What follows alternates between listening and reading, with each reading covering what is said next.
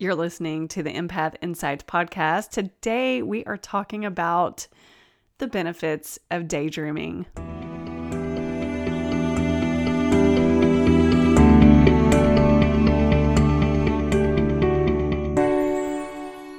Hey, everybody. I am Rachel Hudson, and I help empaths just like you learn to thrive and work with your natural gifts so that you can get your power back and embrace being an empath. I am so happy to be back with you this week.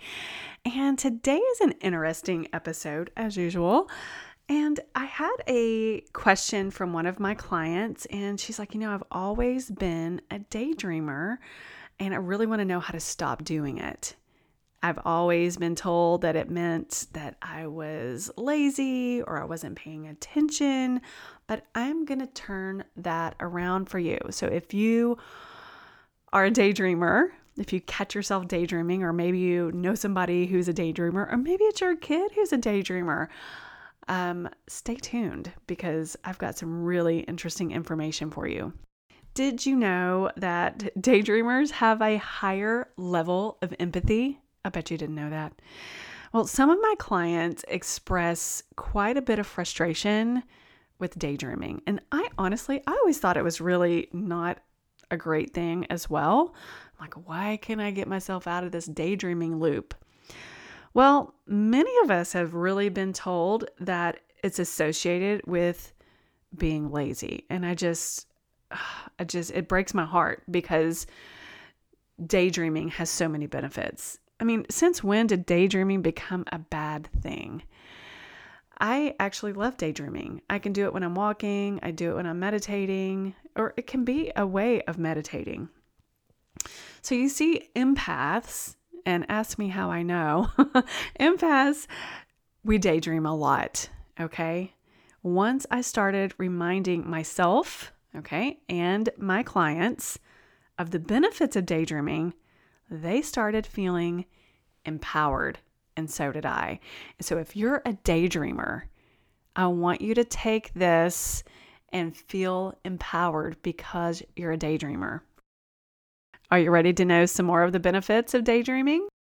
Well, I'm here to tell you that it helps enhance your memory. Yes, daydreaming enhances your memory. So good for you. So daydreamers have a high level of empathy. A higher level of empathy allows you to explore different types of scenarios from other people's perspectives. In other words, it helps you put yourself in somebody else's shoes. That is a gift, y'all. It also is associated with increased creativity.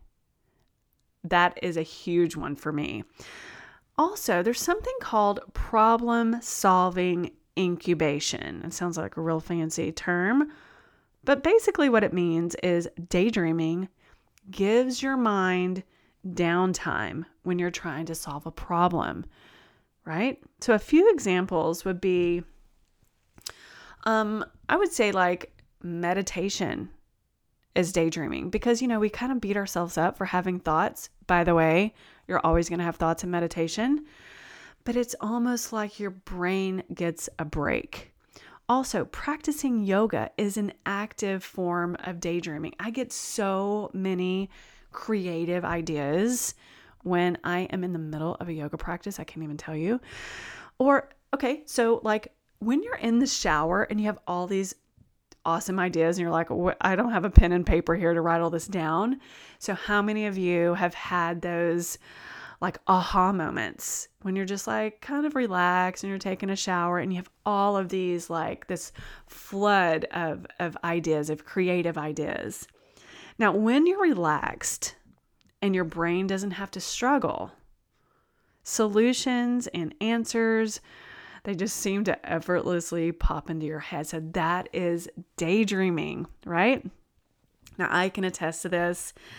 I have problem-solving moments, like when I'm in that kind of a dreamy state after you wake up, you're really not ready to get out of bed. I have lots of ideas and problem-solving ideas that pop into my head. solutions when you're daydreaming can just appear out of nowhere. And this happens to me frequently when I'm going for a walk or I've got something on my mind and I was like, I just need to go for a walk. And a lot of times my husband will go with me and sometimes I'll talk it out. But when I'm by myself, the problems just seem to naturally solve themselves in that 30 minutes of going down to the trail and all the way back. And I just have a different perspective.